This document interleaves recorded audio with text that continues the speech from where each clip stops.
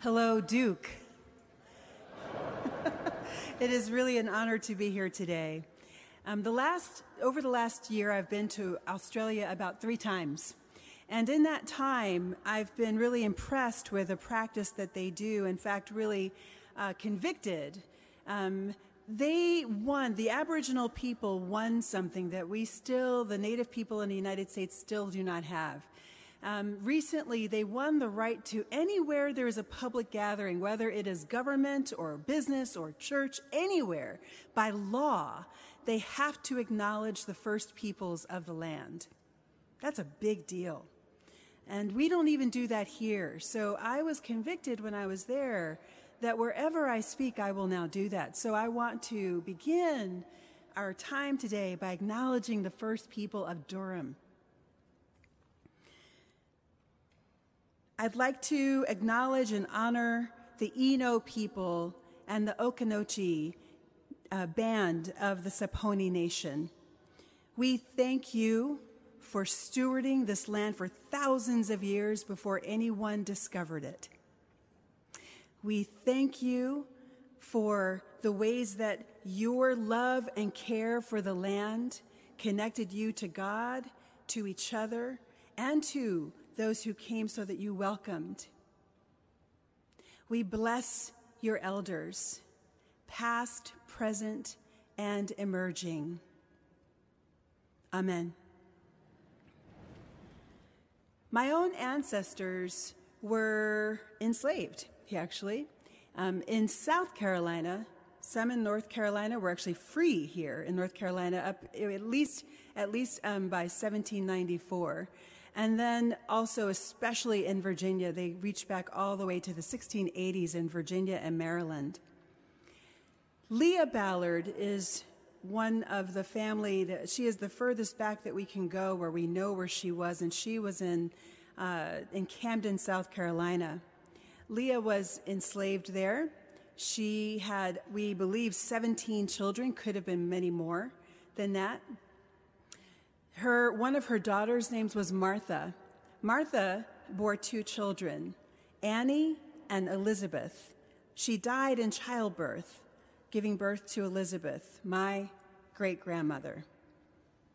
Martha, her child Annie, grew up to about 21 years old. At 21 years old, she was told to go out and fetch firewood deep in the woods where they lived. She was followed out into the woods by her uncle in the middle of a horrendous rainstorm that actually now shows up on the annals of history because it was one of the worst rainstorms in all of South Carolina's history. The floodwaters rose up to 22 inches all across the state. Her uncle raped her in the woods, left her to die.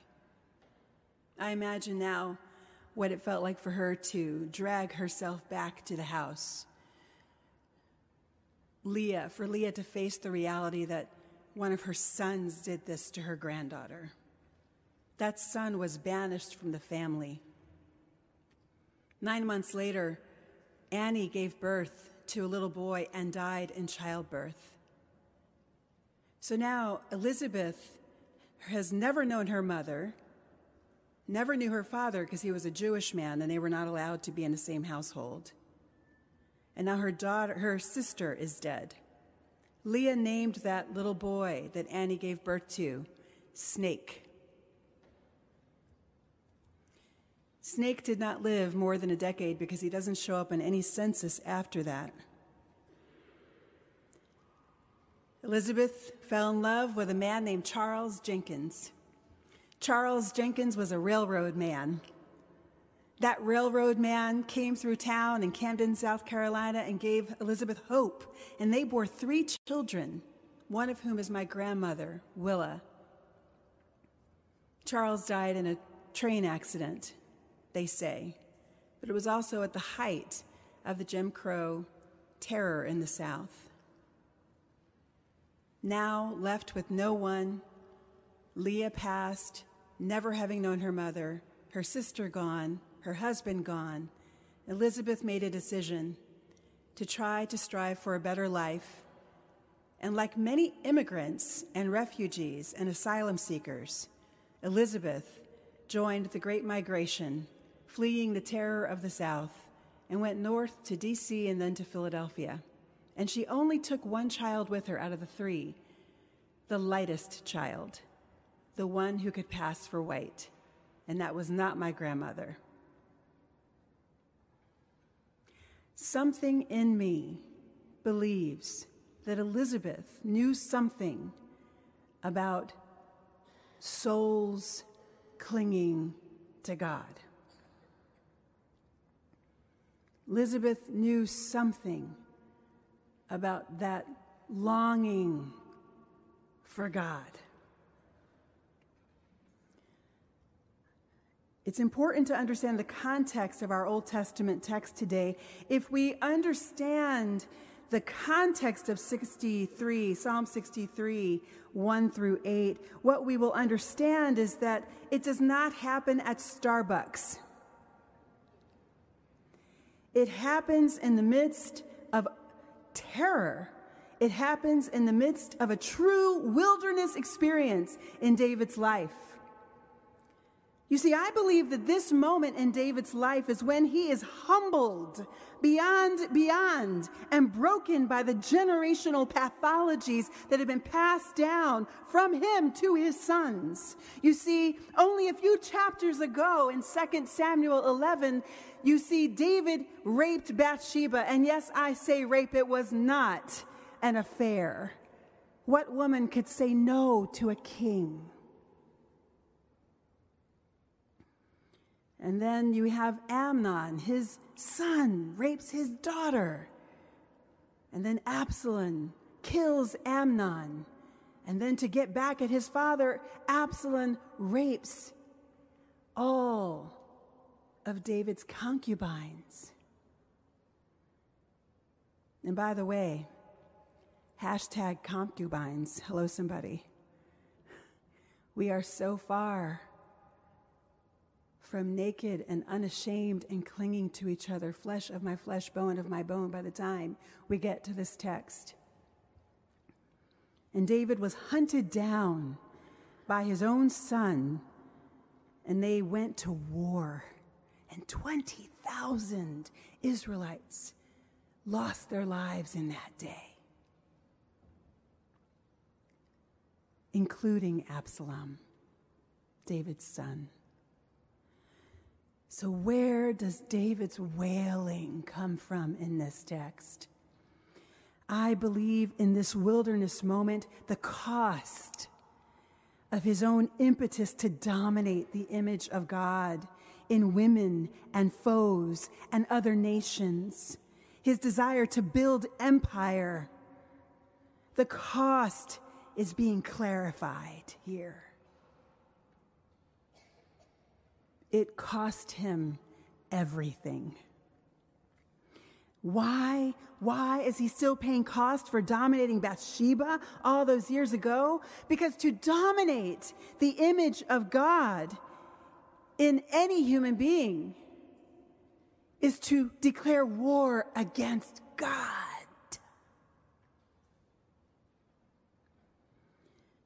The Salem of God represents where God rules. When we crush it, we go to war with God. And in this wilderness moment, David's soul thirsts for God. In this wilderness moment, David clung to God. Deep in his bones, he knew it wasn't supposed to be this way. He knew Bathsheba was made in the Genesis 1:26 Salem image of God. And Tamar was made in the image of God. And his multiple wives and concubines, every single one, was made in the image of God, called and created by God to exercise Radah, dominion in the world, to steward the world, to cultivate the world.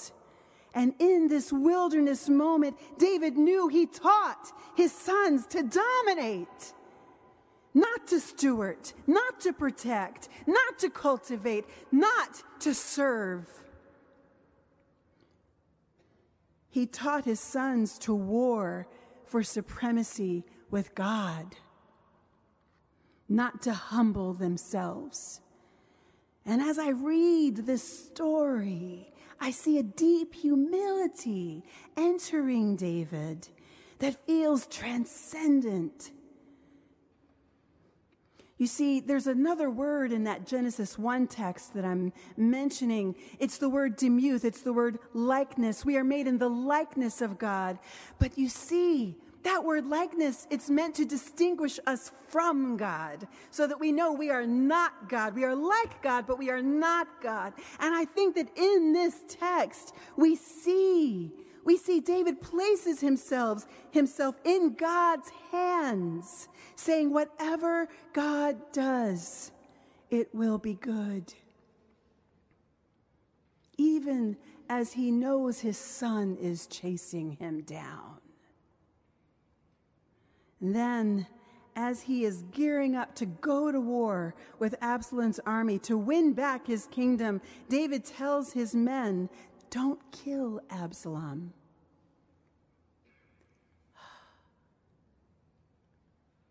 That's what it looks like to release control.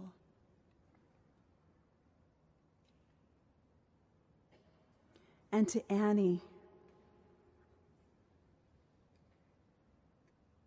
and Leah and Elizabeth and Martha and to Sojourner Truth and Mabel Lee and Fannie Lou Hamer, we say, cling to God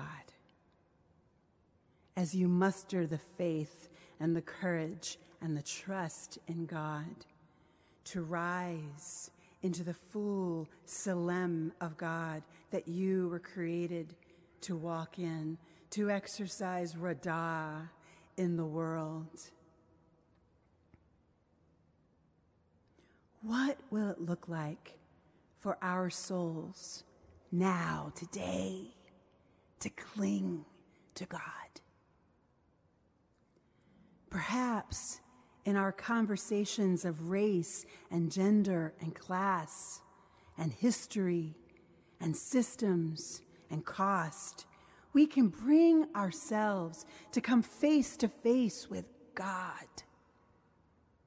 Perhaps then, when we look around at our broken worlds and our national wilderness moment, we can ask God what it will take to repair, what our impetus to exercise domination rather than dominion